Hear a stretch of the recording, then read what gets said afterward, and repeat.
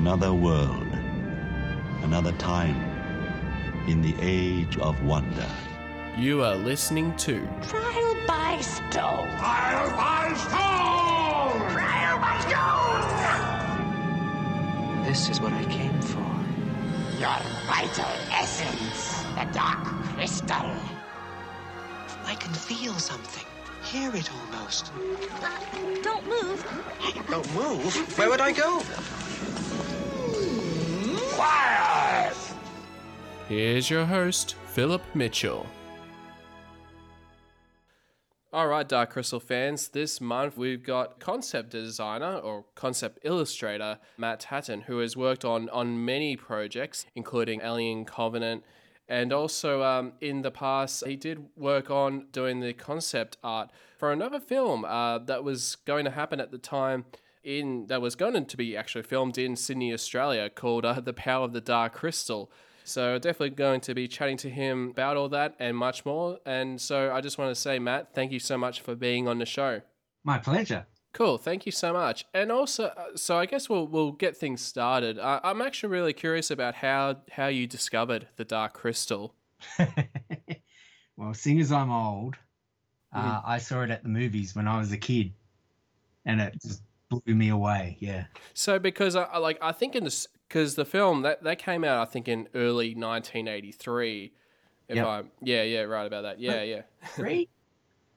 Yeah, because I know it came out in the US in December 1982, and I think, and of course back then there was no, I guess, worldwide releases, that sort of thing like it is these days, and I believe that the Dark Crystal came out I think around April 1983. But so no, I mean that is really awesome to chat to someone like yourself, who saw it, when it was first on the big screen. Mm-hmm. Yeah, well, I'd always loved Henson's stuff and puppetry and all of that. Like, we all used to grow up, but not so much anymore. But used to grow up with Sesame Street, and this was after the Muppets and all of that sort of thing. And Muppets was a huge show. So I actually started out, apparently, when I was little, I was terrified of anything with a mask, or even Sesame Street.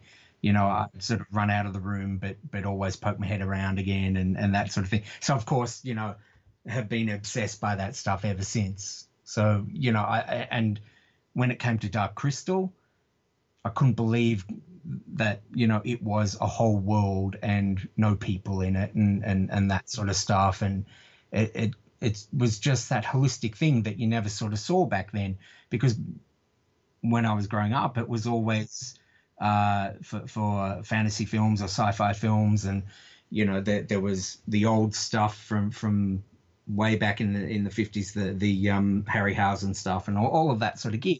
You'd only get the good stuff in bits and pieces, where okay, now I've got to make it through another half an hour of exposition until I get the groovy effects stuff and the creatures or the monster or the whatever. So you can imagine what it was like when Dark Crystal came along, and it was just completely immersive in that way. Yeah, because I guess one of those things, when the film came out was there was a lot of, I guess, parents that sort of thought, oh, this is, because it's got Jim Henson's name attached to it, that it was just like going to be, it'll just be another sort of Muppety kind of film. And sort of when they went in, they sort of, didn't expect what was to come, I guess. I get it. I mean, yeah. I don't know. You can look at a poster, or you can read a review or an outline or something. It's like, it still happens now. Yes, yeah. My favorite one was when Seven came out, and all the girls who were in love with Brad Pitt just went to see it. And you just got to look at a poster or see the trailer or whatever, and it's just stupidly obvious that no, it's not going to be one of his lovey-dovey ones or that sort of thing. And people came out and they were traumatized. It's like, well, says you're right, I guess, but phenomenal movie. But yes, you can see why it happens. Another one, maybe a better analogy, would be the South Park movie. Ah, yes, yeah. Yeah. The thing came out, it was rated R, it was all of that. Every usher, every person on the ticket booth let kids in, and because, it's for kids, it's pop, it's animation, or, and South Park would always be in the video store too, in the kids section with all the rest of the animation. It's moronic, but yeah, if we're talking lowest common denominator and, box office and that sort of thing, I guess that's what happens. And yeah, I to be fair though, Dark Crystal was I think the first of its kind in that way. Yeah, I really think so, because I think, of course, I mean, with the market of the film, I think they always had trouble, who they were selling it to, whether to kids or to adults. I mean, I think the film was always sort of a like a Grimm's sort of storytelling. I mean, that was sort of, the inspiration, I guess. It's like, the idea of really wanting to make a movie that would scare kids. And I think they certainly pulled it off with the Dark Crystal, yeah. But completely honest in the way that it was a true fairy tale, not the Disney-fied version. And I love the old Disney stuff and that sort of thing. But in no way is it Grimm's or whatever, or the proper Little Mermaid or that sort of stuff. That sort of thing, I think people fall into just the base, like the Disney cartoon or whatever, and they forget what fairy tales are actually about. And like with my own daughters, I had to chastise my mum one day because she was reading them. It was Snugglepot and Cuddlepie or something like that. Okay, yeah. Just like, the big bad Banksia men, they're really scary, and Snugglepot and Cuddlepie are crying the whole time. They cry at anything anyway, but but that's the whole point. And I had to sort of try to say to her that the reason we have kid-eating witches and all of those really scary fairy tale things is so that children can learn to deal with those emotions, fear and anger and all of that sort of thing, in a completely safe environment with a parent reading to them or whatever. And it gives them the tools they need to confront that sort of stuff. So that's the reason that sometimes you shouldn't hobble, the scary things and that, by the same token, children can only understand that much, and before they're 7, they don't sort of understand shades of grey and things like that, generally. But bringing it back to Dark Crystal again, it's so much more true. And as we know, Jim loved, all of those old folk tales and fairy tales and that sort of thing, and that's why we had the storyteller, that sort of stuff. So, yeah, but just. I really feel like Dark Crystal has the feel of all of that, history of storytelling and fairy tale tradition, in its roots, so to speak. It's sort of suffused through the whole thing. Yeah, and I mean, especially like with the whole sort of, I guess the world building aspect of the Dark Crystal. When they were sort of making the film, I mean, I know people would, criticize the story as being, pretty a straightforward story and whatnot.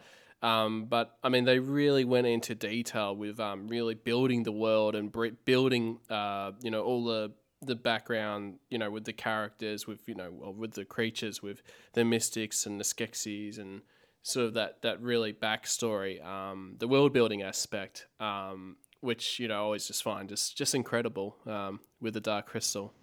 That's about my favorite thing about it. As well as characters and the story and that sort of thing, just that every other scene introduces something new in that way, some surprise or okay, the tree that's there gets up and walks away or whatever it is, and it's just continually inventive and exciting in that way, even though, which balances the pace of it, because the pace, is sometimes quite leisurely, and I love that as well. You don't have rush everything because you lose the depth that way. So I absolutely love it. Sometimes I work in animation. I jump over from live action to animation, and Animal Logic is an effects facility and animation studio. And just because, because it's fun, and because I feel like people who work there should have a backlog of knowledge so that they can build on it. We have like a film club every couple of weeks for dailies and reviewing and that sort of thing. We have a few cinemas in there, and so I show a lot of these landmark effects type films, and with my mate Eric. Eric runs it, and basically my library is the library for that, because I'm a Blu-ray fiend and all of that sort of thing. But just last time we watched it, it just really came back to me just how every other scene is something new and exciting.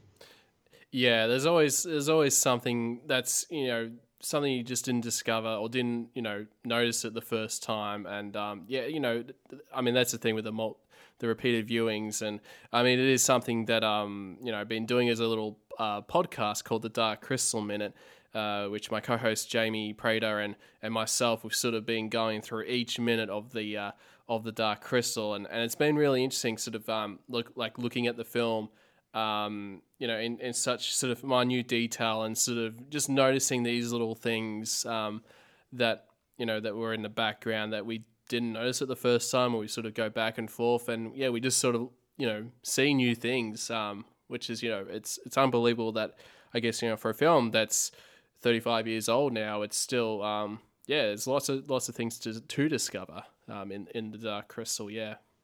I'm sure that's why, even though it bombed when it first came out, it's sold and they've made money on it ever since. Every new format they re-release it and it makes more money, and hence Power of the Dark Crystal, hence the new series and all of that. They wouldn't be making those if this and Labyrinth hadn't been such solid earners, and it comes back to that, as you said, standing the test of time and being so rich and everything.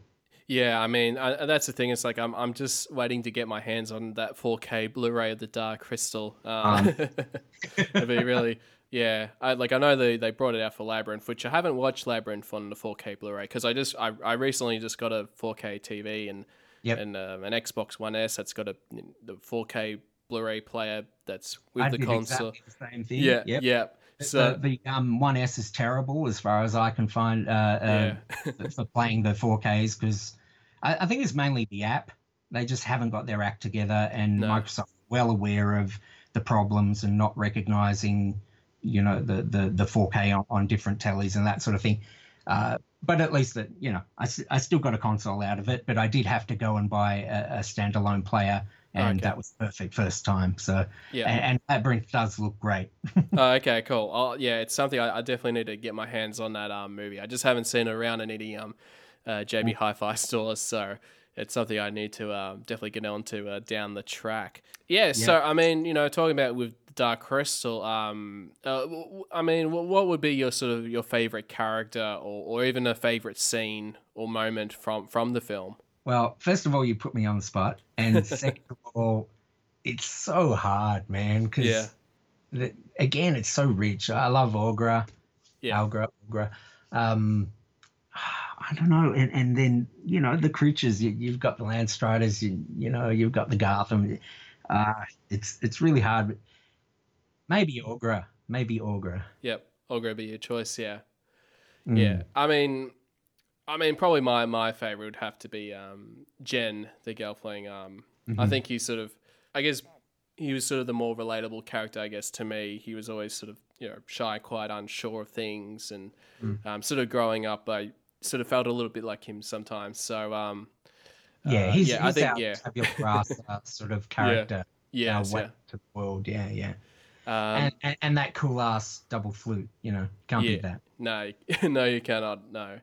Did the Dark Crystal inspire you in a way, to get into illustrating with with your concept work, or as a storyboard artist, or Not in an overt that was the moment for me, but absolutely in the tradition of watching Harryhausen movies on telly and that sort of thing. And as I say, loving all the Henson stuff was more a natural progression for me.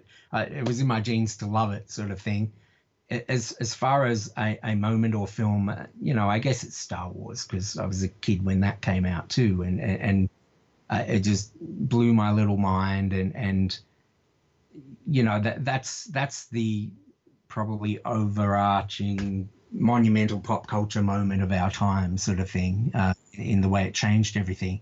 It's funny that the Dark Crystal stuff, of course, when it came out and everything, I was drawing that sort of stuff all the time, over and over, because I've drawn ever since I could hold a pencil and that sort of gear. And like everybody draws, though. That's the whole thing. Oh, I can't draw or whatever. No, everybody draws when they're a kid.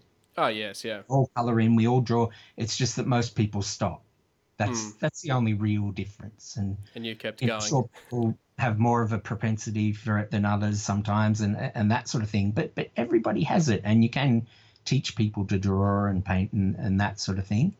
But after that, I think comes the storytelling and making things alive, because you can be technically perfect, but technically really good. It takes 2 lifetimes to become perfect, but adding the life to the eyes and the personality and all of that sort of thing, and making characters, sort of have that depth, that's something else. And it sounds sappy, but bringing it back to Henson again, that was part of his genius.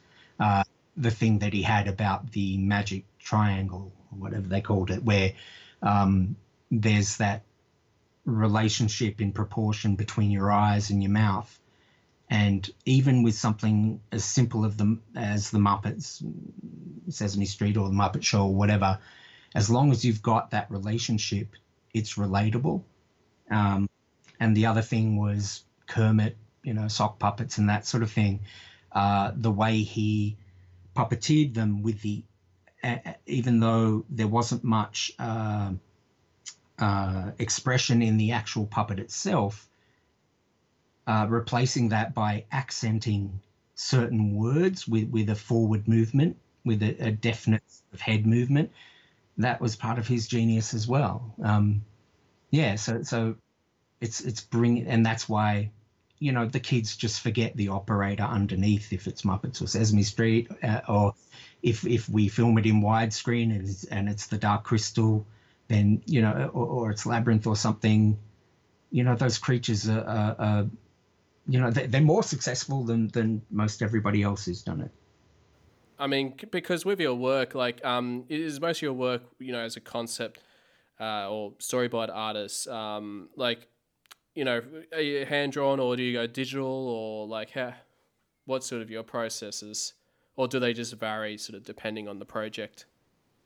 Yeah, it varies a bit. I like jumping around with different styles, different approaches.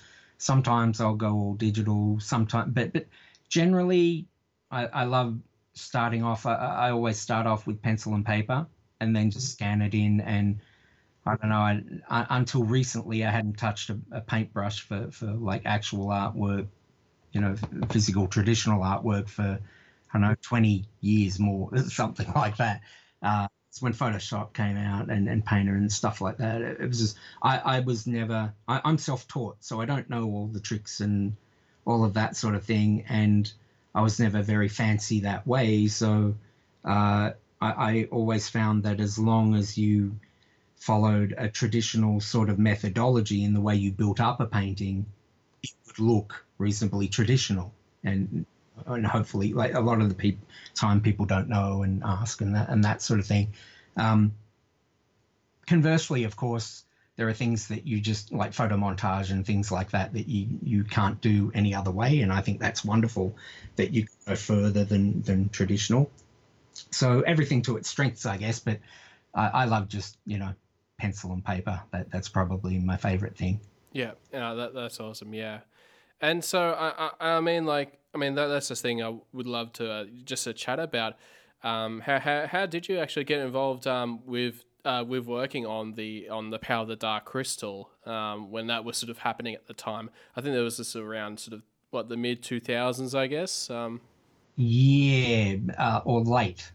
Yeah. To late, I think. Late Yeah, 2000s? yeah. Yeah. Like 2000, maybe 2007, 2009. Okay. Maybe? Yes. Yeah. Sounds about right. Because I think they announced it. I think they initially announced it in 2005. But Well, you're probably right. It was probably a couple of years later that when they made the move to originally shoot, I think with Omni Lab Studios in Sydney in New South Wales. Mm. Yeah. Yeah, because the first iteration I think was the Genndy Tartakovsky version. Mm-hmm. Yeah. And God, I would have loved to see that because I think he's a genius as well. Like a real, I know everybody bandies that word around, but I think it's despicable the way sort of both he and Craig McCracken are treated. Like they're up there with the Warner Brothers greats, like the Looney Tunes greats and MGM, all of that sort of stuff. And people just don't appreciate them. And man, I would love to see Genndy's version of it. But yeah, so we were a bit later than that, and then Sperrig Brothers were after us, and I think there might have been one more. But going back to our stuff, there are a bunch of us working for Michael Gracie, the director, and he's just about to bring out his first film, the Hugh Jackman P.T. Barnum movie. Okay, So basically I've worked for Michael a lot. Unfortunately, everything's been too good to be true sort of thing and hasn't sort of made it up. Like, none of those projects, not just Dark Crystal, but we worked on a version of the BFG and The Witches with a script by Guillermo del Toro, which was really great. So hopefully that one day, because that was very cool. And a bunch of other stuff. And Michael's fantastic. And man, I love it. He basically lets me do what I want to do. Whether it's boards, concept art, character design, set design, even bits of script writing, because as a storyboard artist, it's all story, and okay, you're telling it visually pretty much, although I do like to do sequences that are dependent on sound cues for storytelling and that sort of thing. Doesn't make for super exciting visuals, but you need to use everything in the toolkit for movie making. And even when it comes to concept art, like single paintings, I try to think like a board artist then, and what's the moment in the story that's happening. So I don't know if you remember the one that the Dark Crystal, the Power of Dark Crystal one, where we're down in the volcanic world at the center of Thra, and it's all of the stalactites are like votive candles in a cathedral because the queen is dying and they're holding a vigil. So it's all thematically appropriate and that sort of thing. Even if you don't recognize that overtly, it contributes to an appropriate tone for the scene and that sort of thing. So it's all storytelling, whether it's visual or sound or costume or character or whatever. And that's another thing with Henson stuff too. Mostly, there are some exceptions, but mostly I feel like people's idea of character comes from both the way somebody looks, but also their memory of them and a feel of them, which is why caricature is appropriate and like a shorthand for a character. And you get, well, this isn't quite Henson's, but Yoda is a perfect example of that, and even though he's a relatively basic puppet and everything, there's just so much life in it, just when it's still and not doing anything. And Chewie's a bit like that, and a lot of great character designs are a bit like that, in using caricature to capture a mood in a second and stuff, and then you build from there with performance. And so I like that sort of thing. But it's funny that, bringing it back to our thing again, in the Dark Crystal, Jen, and in Labyrinth, Hoggle, are sort of examples where, for me anyway, that doesn't work so well. And I think it's important not just to be sycophantic, but and at the same time not to just hate on things.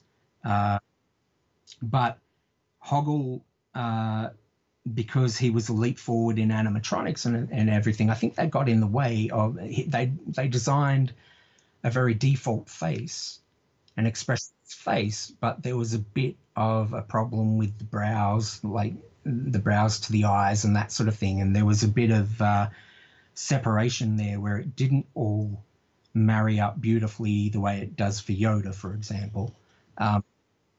And Hoggle has a funny disconnect, for me anyway, in that way. And Jen is a similar sort of situation where he's nowhere near as expressive as some of the other puppets. And part of that is the materials, because, you know, when his mouth is opening, because it's the glove puppet type thing there, it's pulling down on his cheeks and his nose and eyes a bit and that sort of stuff. And also, I feel like, and this, again, this isn't to negate all the brilliant things about it. No, not at all. These are just observations over many years, and loving the stuff so much. You were closely, of course. So, you know, please keep that in mind. But you know, and his eyes, I felt, were at their default, were too far open. So they had to work overtime to make him surprised and open his eyes even more. And not only that, but with the fringe on his hair, it obscures his eyebrows, so you lose expression there. And yeah, I felt like he wasn't as successful as Kira. They're both beautiful designs anyway, but it's one of those things, I guess, where you love something so much you just want it to be perfect. And, you know, again, at that time, it was as perfect as it could be. And of course, you know, the brilliance of Froud's designs and you know, both Brian and Wendy, you know, what they did to it, you know, can't be understated. And I'm so happy, like, you know, I'm biased, of course, but I'm so happy when I see Brian's name right there as one of the main credits at the start of the movie and everything. And because, you know, Jim admitted that, you know, it's his world and he created that whole thing, and, you know, yeah. How can we house it, you know? Yeah, because I think that must have been sort of a rare sort of occasion for, you know, for a concept, you know, art person to be credited, you know, in the opening credits of a film, which is, if at all. Yeah, exactly, yeah. And storyboard artists, it's even worse. Like sometimes because it's a dirty little secret where it's not as bad as it used to be, but it always used to be. They don't like people having the idea that the director didn't create everything out of whole cloth and come up with all of those angles, all those. But, you know, it's one of those things where if you are in the business, I guess, or know about that stuff, the director has 1,000, 10,000 things to do every single day and answering questions to every possible part of the process. And, you know, it doesn't diminish their name at all, you know. Oh, no. So, you know, it's a bummer that sort of stuff, you know, gets hidden sometimes to encourage the myth, but still in all, leading us back to, that's exactly why I was so happy to see Brian's name there. Yeah. As it should be. Yeah. Yeah. And so, I mean, you know, when you were on, the Power of the Dark Crystal and you went ahead with, you know, doing all this concept art, what was that like, sort of, you know, going through the script and sort of, you know, trying to envision some of these, you know, concepts for the Power of the Dark Crystal? It was too much fun. It was I was, because you can imagine it was a dream come true for me. It wasn't the original, but I was going to do my damnedest to just be as true as I could possibly be as a fan and everything, and an artist and all of that sort of stuff, and just, you know, make it as true to Brian's stuff as well, be in that mode as much as I could be, and you know, try to put some of that depth in, and even with like I say, I could talk to Michael Gracie about anything. I was, you know, getting back to the puppetry thing, suggesting, oh, can we do this, that, and the other?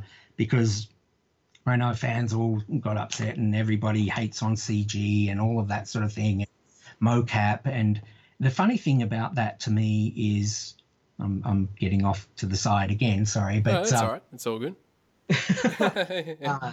Is that the people that the fans hold up and love a lot of the time, I don't think they know them so well. Like, if it's, you know, monster movies, they'll adore Rick Baker and say, oh, you know, they just don't do it like that, it's not as good, and blah blah blah. And they forget that Rick Baker is Rick Baker, American Werewolf in London, and, you know, a million other things, and 8 Oscars or whatever he has, because he pushed ahead.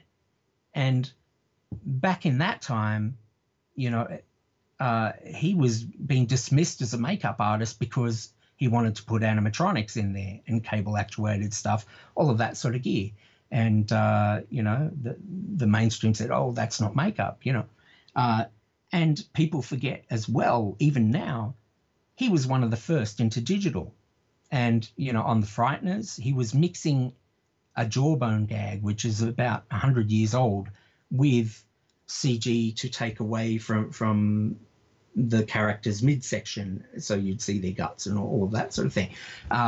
And Jim Henson was precisely the same way. And I think when people are hating on CG, they forget that Jim was one of the first. You can see it in Labyrinth with the big gate guard that comes together. That's a Waldo system, which is mocap. And then he was, you know, not him personally, but he shepherded that into real-time digital puppetry and that sort of thing. That is motion capture. And people bitch and moan about it and say, that's not real, that's not puppetry, that's not whatever.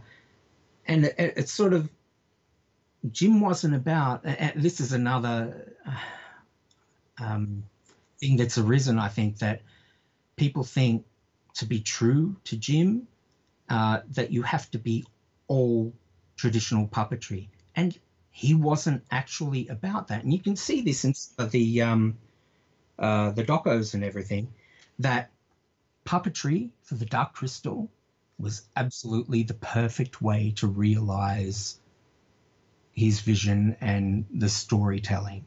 And everything should be beholden to the storytelling and the vision, not vice versa, not we're going to make a puppet movie. And it was just that puppets and then animatronics and so on were a fantastic way to utilize, to honor the sort of stories he was trying to tell. And people went the other way. It was never going to be all CG, the Dark Crystal. That was never going to happen. But most of the versions that I know of were going to be a hybrid. And yeah. But people are so, I don't like manifestos, whether they're one way or the other, you know? I think take the best of everything, and whether it's using traditional art and digital, or whether it's puppets and some digital, you know, for erasing Bunraku, like the fiery scene in Labyrinth. You could go further than that and make it even better. You just, you know, dress them in green and erase the puppeteers and that sort of stuff. But getting back to the original point. Like I know, like, I mean, even, like with Jim Henson, like he was always thinking way ahead of time, and he always sort of had, you know, ideas about, I think, you know, I think, for example, I think in the book, The Ultimate Visual History, I think there was one quote, I think it was from Cheryl Henson, and she mentioned about how, like, after when Jim Henson saw Tron for the first time in '82, and sort of thought, well, this could be, the way of things for telling stories in movies, with computer technology. And I think he always sort of had concepts, even for, that sort of puppetry, a combination of puppet with computer technology, which is sort of, eventually sort of became like motion capture in a way, was sort of a bit of the essence of what I think Jim Henson would have imagined, that sort of thing. But that's what I'm saying. It was exactly that. It was, they used to call them Waldo or slave systems. Okay, yeah. Yeah. But that's just the embryonic sort of stage of mocap, and then into the Muppet TV shows, the following ones, they had the digital characters and that sort of thing. But yeah, that was all part of what made these guys amazing, and it came from story first. How do we realize it second? How do we push forward?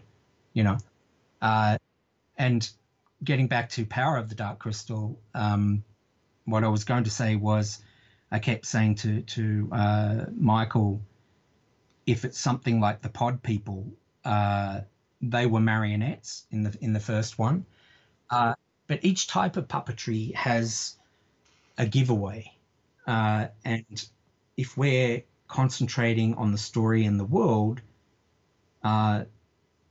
you sort of don't want to be concentrating on the giveaways, because that's the tail wagging the dog. If you're so into, oh, I love marionettes and that sort of thing, that you've missed a story beat, then, it doesn't make sense. So I was saying, well, what if we had the top half of the puppet as a marionette and the bottom half as bunraku, so rods from behind, so that we can have solid foot plants and that sort of thing. Then you can erase the operators, and that way we can concentrate on the Pod People and them having their own or a certain type of body language, rather than one that's a side product of the type of puppetry. So it becomes all about character, and it goes through other types as well. With man in suit stuff, the operator has to overdo and over pantomime their movements to get it through the suit. So that's another one. If it's Jen and Kira, for example, that gets back to, like I say, it was a brilliant innovation to get around limited facial expression, but for sock puppets ever since, that accenting with the movement on the end of a line or whatever, or on a word, is another giveaway that it's a sock puppet, and we should be thinking about Jen and Kira. And not notice when they go from the sock puppet to a little person in a suit or a child in a suit running and all of that sort of thing, not having to contrive a camera angle to disguise that, because sometimes it just ends up showing up the transition even more, and I'm sure the sort of shots that I'm talking about in original Dark Crystal.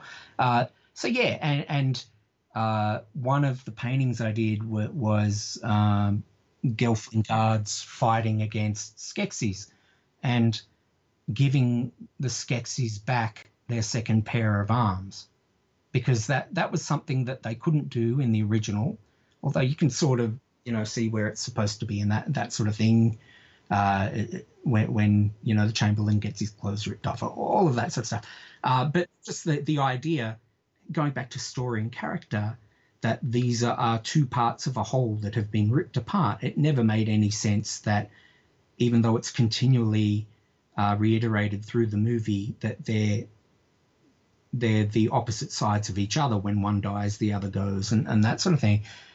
Why then did the Mystics, the Uru, have two sets of arms and the Skeksis don't? Unfortunately, it was a limitation where they should, in terms of character and story, but they just couldn't, because they couldn't hire an extra operator in there. And that's why I thought if you could have a man in suit for Power of the Dark Crystal, but digital second pair of arms on, or have outside operators doing those second arms or whatever, you can be true to both. You can, and when you mix techniques, after a while the audience stops looking for the seams and just gets into the story. So it all comes back to the story for me, and I think Skeksis having two pairs of arms like that, and in the picture I have the blocking, like parrying with one set of arms and the sword, and chop the guy in half with the other set of arms. Skeksis wouldn't play fair. In that shot, they're using the light from the three suns to blind the Gelflings. They're way bigger. They don't believe in pick on someone your own size or anything like that. And they're peacocks and stuff. They're show-offs. And so I thought all of that was being really true to Brian and Jim and Frank and, that sort of stuff. Yeah, I just was looking at that bit of concept art. I guess for any of the listeners, you can actually check all this out on Matt's Instagram page, where he's posted, you posted quite a lot of concept art pieces from the Power of the Dark Crystal, which is absolutely worth a look. It's just incredible stuff. And yeah, I mean, it's just, like you said, I mean, it was just sort of, something that was limited with having the four hands in the original film, but being able to sort of, make the most out of that with the Power of the Dark Crystal would be, would be very interesting. And well, hopefully they do that sort of thing in the series. I don't know. It crushed me. I was sort of elated and crushed at the same time hearing about Netflix show, because I had no clue about it until obviously it's still, because goddamn, I would have tried to work on that thing like you wouldn't believe. But I don't know. Hopefully there'll be a second series or something. I need to find out, because man, I would just love to work on that. But what I was going to say though was we still have limitations, and they're just different. And with that painting and another painting, there's the whole thing of if we want to be true to fairy tales, yes, they can be dark and scary and that sort of thing, but you don't want to be adults only unless you're doing a different thing in this case. So that's why with the big blousy sort of pirate sleeves on the Skeksis, I have like red ribbon sort of threaded in and winding around, so that it's like rivulets of blood draining, coming down from the sword. And there's another shot where the cape, there's a red cape or woolen cape or whatever that balls, like goes into little balls like wool does, but also like blood in water, there's just a river of blood sort of spreading out behind. And that's a way to get the point across without being all gory and that sort of thing. So hopefully that would work as well. Yeah. I mean, that one, it's a very I love that image as well. And probably one of my favorites was actually the image of Olgra in her observatory, looking at the heavens, the stars, and which is probably one of my favorite. With the third eye. Yes, yeah, exactly. I mean, what was sort of your favorite piece out of the ones you worked on for the Power of the Dark Crystal? I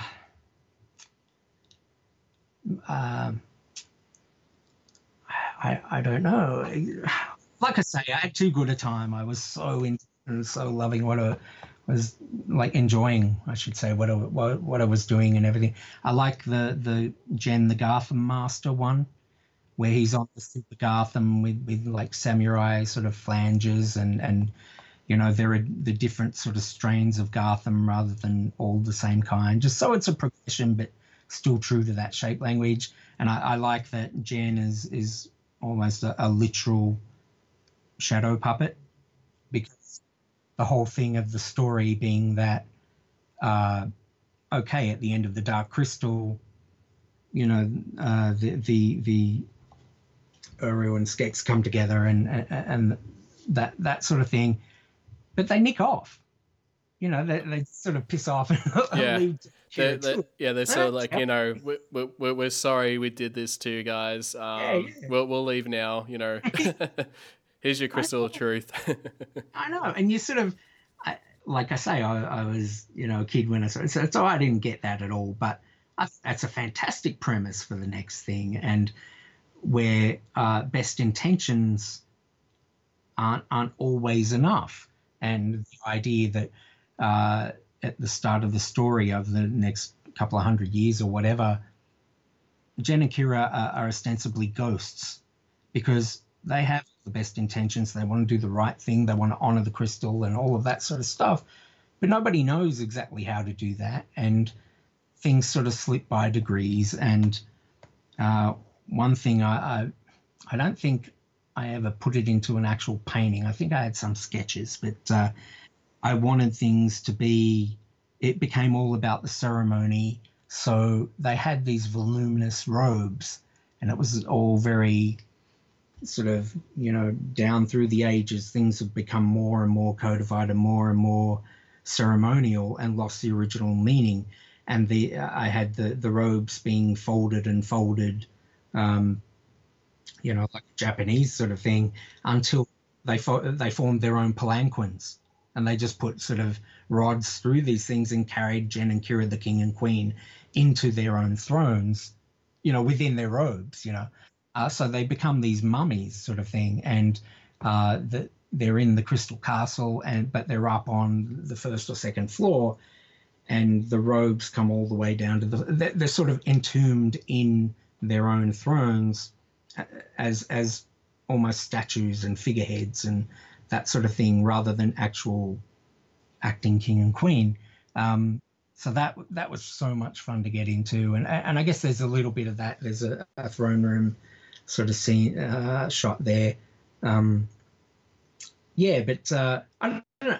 Maybe the votive candles, the dying queen one, and I just liked the herd of landstriders across the plain, like African giraffes, and kicking up the dust and that sort of thing.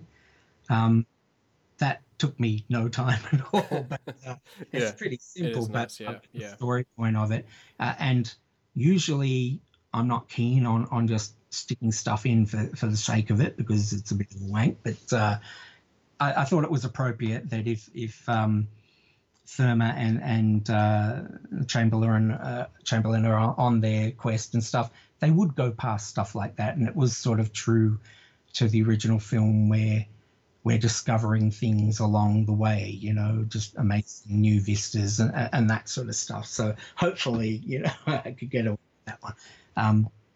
But I think the favourite ones are ones that tell a story as well as just being some visual thing. Yeah, and I mean, what were sort of your thoughts on the story of the Power of the Dark Crystal?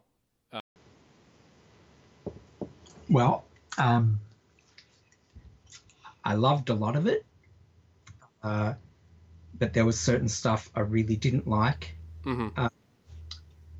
Just to be completely open about it and non-sycophantic. Yeah.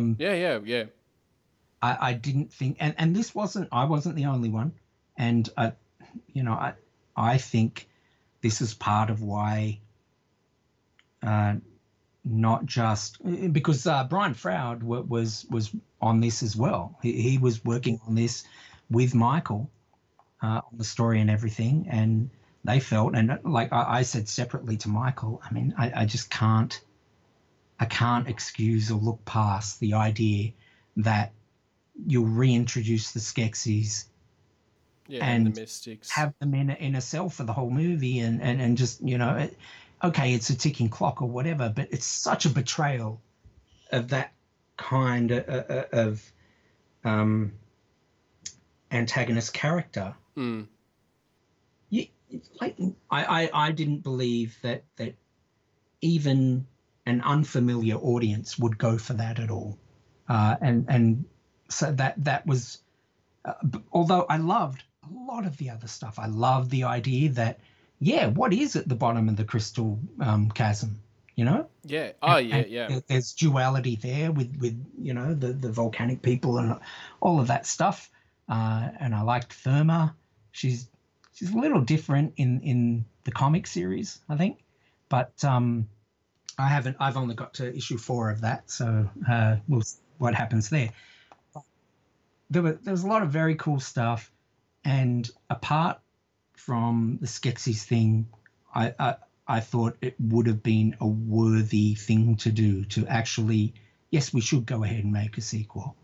But like I say, you can't portray the type of story it is and the characters like that with oh, okay, here are the Skeksis, but let's just get them out of the way and hope nobody notices what we're doing, you know? Yeah, because I mean, I have been reading the comics myself, and like for me, like, you know, it's been not too bad so far, but yeah, I think, yeah, probably the problem that I do have here is, I think, yeah, you mentioned about sort of the Mystics and the Skeksis sort of returning. You know, it's just like, I guess I think, you know, because in the film, you know, they were once the Earth Skeks, and they split apart. Yep. And they got back together again, and I guess it's still interesting trying to work out like how they split apart again, sort of thing, because when they came back, they came back as already split and not came back as, you know, the Urskek. So, you know, it's sort of Now I have to look yeah. again because I can't remember. I thought that was due to Therma, wasn't it? I can't remember. Yeah, because I mean, Therma, like, she took the shard of the crystal, and that sort of caused them, you know, the Mystics and the Skeksis to come back. But yeah, I'm just more fascinated about how they were split before, you know, they came back to Thra. I don't know. Right. Yeah. I don't know if you need it for the purposes of you know, dramatic structure and everything. Yeah. If the crystal is split, then, you know, they are split, so you can probably jump to that. Like I say, I got to go back and look again, or find the script, or whatever. But you know, I can understand wanting to know. Yeah, but I think I guess it was probably more. I don't know. Just, I guess it probably just felt a bit. You know, they were just shoehorning. You know, bringing back, you know, these characters back, you know, with the Skeksis and the Mystics, even though their sort of story was already kind of, you know, resolved in the film. It's sort of, I mean, to me, it was just like, oh, we got to bring them back, and well, trying to, I don't know. I was curious your thoughts on that. Yeah. Yeah. Well, my thoughts are yes and no. I agree and disagree, because thematically it is appropriate, because things have fallen apart by degrees again. So yes, I think it follows that you know, you have the separation of the whole again. Yes, it's happened before, but like I say, thematically, because things have slipped over the hundreds of years, people are confused, and then Therma sort of seals the deal with the shard. You know, it does make sense. I think for me, it threads in at least. But the funny thing about it is, while I don't think you can get away with making the Skeksis passive, you have the ideal people there, because you've got the Mystics there, and they're happy to sit around, you know, just chant a bit in you know, in complaint or complaining or something like that. Let's sing a song about it. But you could actually stick them in a cage, unlike the Skeksis. But there you go. And I think, you know, of course, it's not the only reason. There are always multiple things and that sort of stuff. And it was interesting that Henson's were ready to go. They were happy to go forward and make the movie. Yeah. Because sorry. Oh no, I was just going to say, yeah, because I mean, because it was actually really close to actually start shooting it. Multiple times. Yeah. But Michael had reservations. I think Brian had reservations, and if Brian had reservations, then Michael was like, you know what?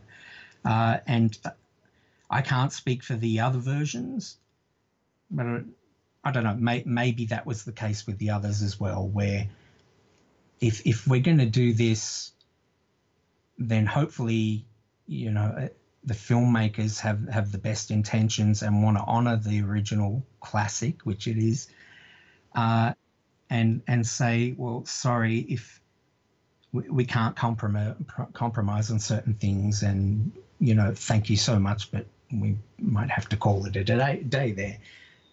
And you know, that was how I felt too. So I was like, oh, you know, it breaks my heart, but I think that was right.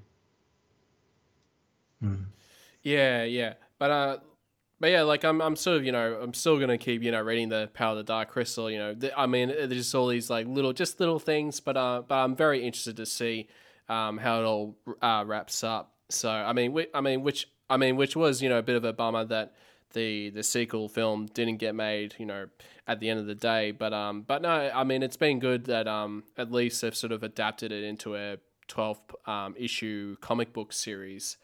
Sure, yeah. Although, you know, I'm a former comic book artist and all that sort of thing, and I was really hoping that this wouldn't just be that script in comic form.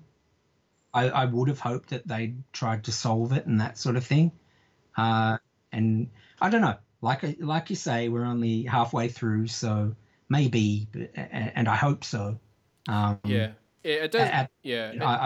I'm a bit sort of crushed that way as well, and I'm a bit puzzled by not just some storytelling things, but the art style and stuff like that. I know that's sort of like, what do you think of it? Like the art and everything? Yeah, I mean, you know, the art is like, you know, it's not too bad, but I mean, I think it's no, I mean, I didn't actually mind the art from the Dark Crystal creation myths, that sort of had that very, I don't know, like you sort of children's fantasy kind of style at parts. But yeah, like, I mean, it's definitely no Froud. I mean, I guess, you know, for fans, I mean, we love, you know, Froud if he did the comics and all that kind of stuff. And you don't want to be just copying, because you'll always be second best. But by the same token, I mean, I know that the whole manga meets Scott Pilgrim sort of style is very in at the moment, and there are a lot of people doing that. But even if you don't do Froud's style, I'm sort of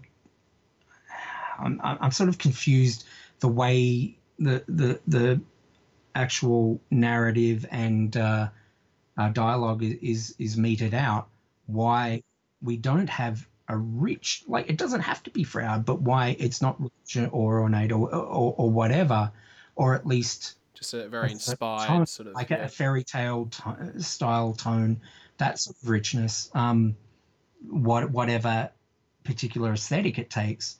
And just in terms of storytelling, just not that you have to be like a superhero comic leading to a splash page on the next left-hand page and that sort of thing, but some very I find it weird that there's not a lot of emotion in it, and even though the puppets back then couldn't emote, you know, that, and they would solve the problem by doing it with the voices or whatever, or through body movement rather than facial movement or whatever.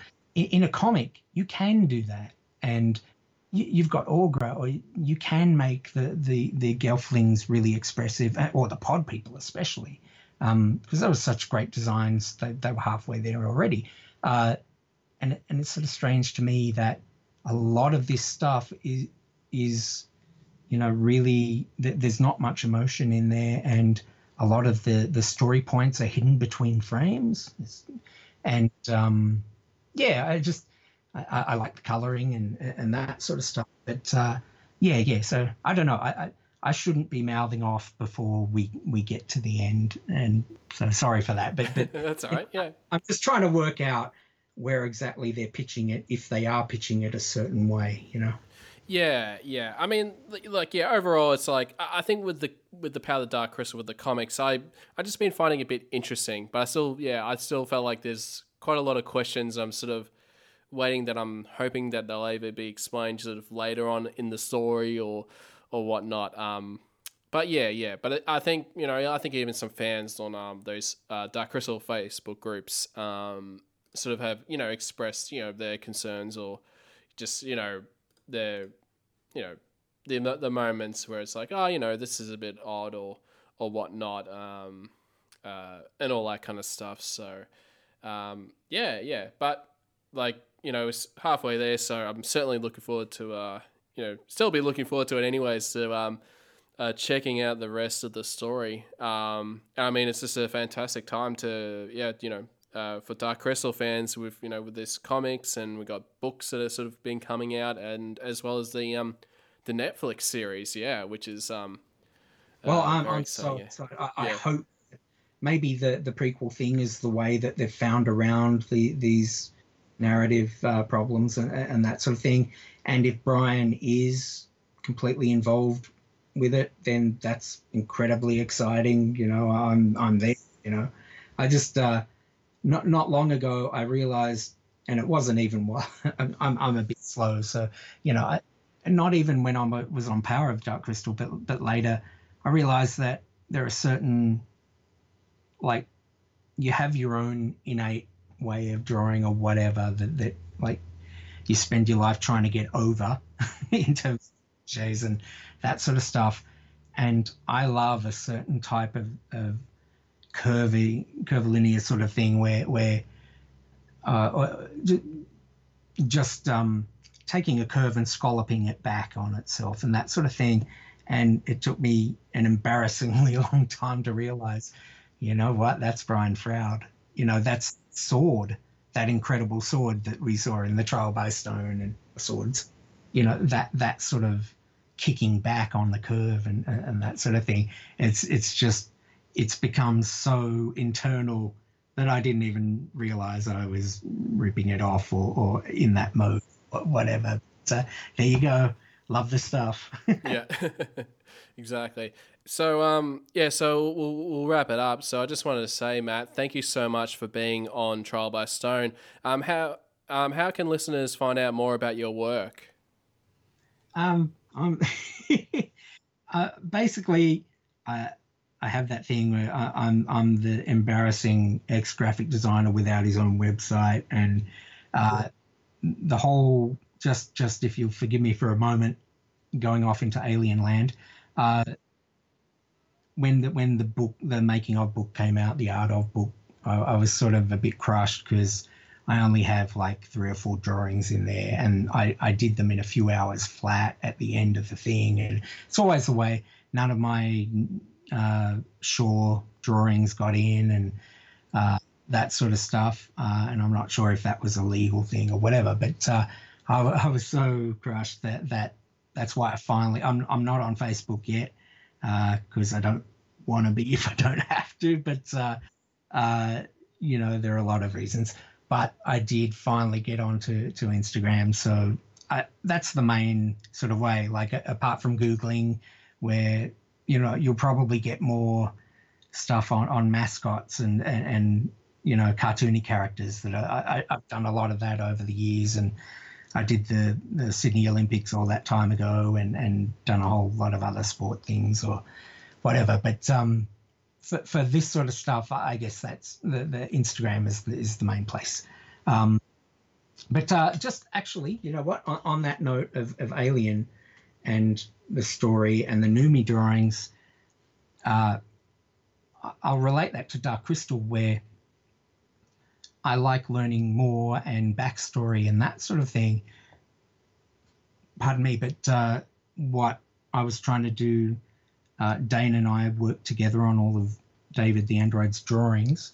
But what I kept trying to do was not just make it a closed, reductive thing where we find out what happened to Noomi's character and what what David did to Shaw and that sort of thing.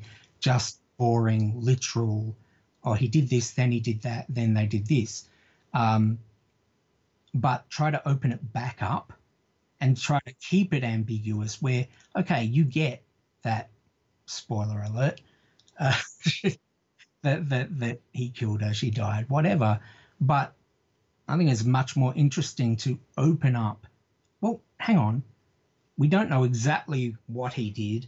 His mind was coming apart, and these are pictures of her being dissected or whatever, but hang on, this one negates that one, or they contradict or whatever. He wasn't sane. And can you believe that he did this or that to her? Did he do it at all? Is it what he was planning, which ironically showed how he was actually creative and human in that way, in the most terrible way.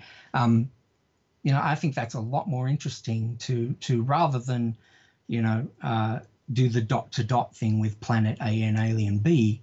You open it back up, but you get the main story question answered. And with Dark Crystal as well, I like the idea that, okay, like Aughra, I don't think it's important that we absolutely answer. Like, we know she's the first and last of her kind. But, and even that's sort of outside the film itself, that, there's a balance between just literalism and drama and storytelling, where the most musical, poetic stuff is not literal, but it's thematically resonant. And, that, and I think because Dark Crystal is in that fairy tale world, that dark fairy tale world, let's not cross everything out, and let's have surprises, and let's open up stuff even more, rather than, okay, now we can close the book on it because we do know where this started and that ended, and the name of this person in the background or whatever. So that's what I'm sort of really excited about. And because Brian Froud is so, amazingly imaginative and that sort of thing, he has volumes of stuff. So let's get into the richness of it rather than, coming to the end and the brick wall all the time. So that's what I'm looking forward to. Yeah, I mean, just can't wait for when Age of Resistance comes out, and there'll be plenty of discussions about it on the Trial by Stone, the Dark Crystal podcast. So, I'll be... yeah, So no, thank you so much, Matt, and Thank you. It's been it's a lot of fun. You've already taken too long, Gelfling. Hurry! At last, the crystal calls. It is time to return to the castle. The crystal calls! To the crystal chamber!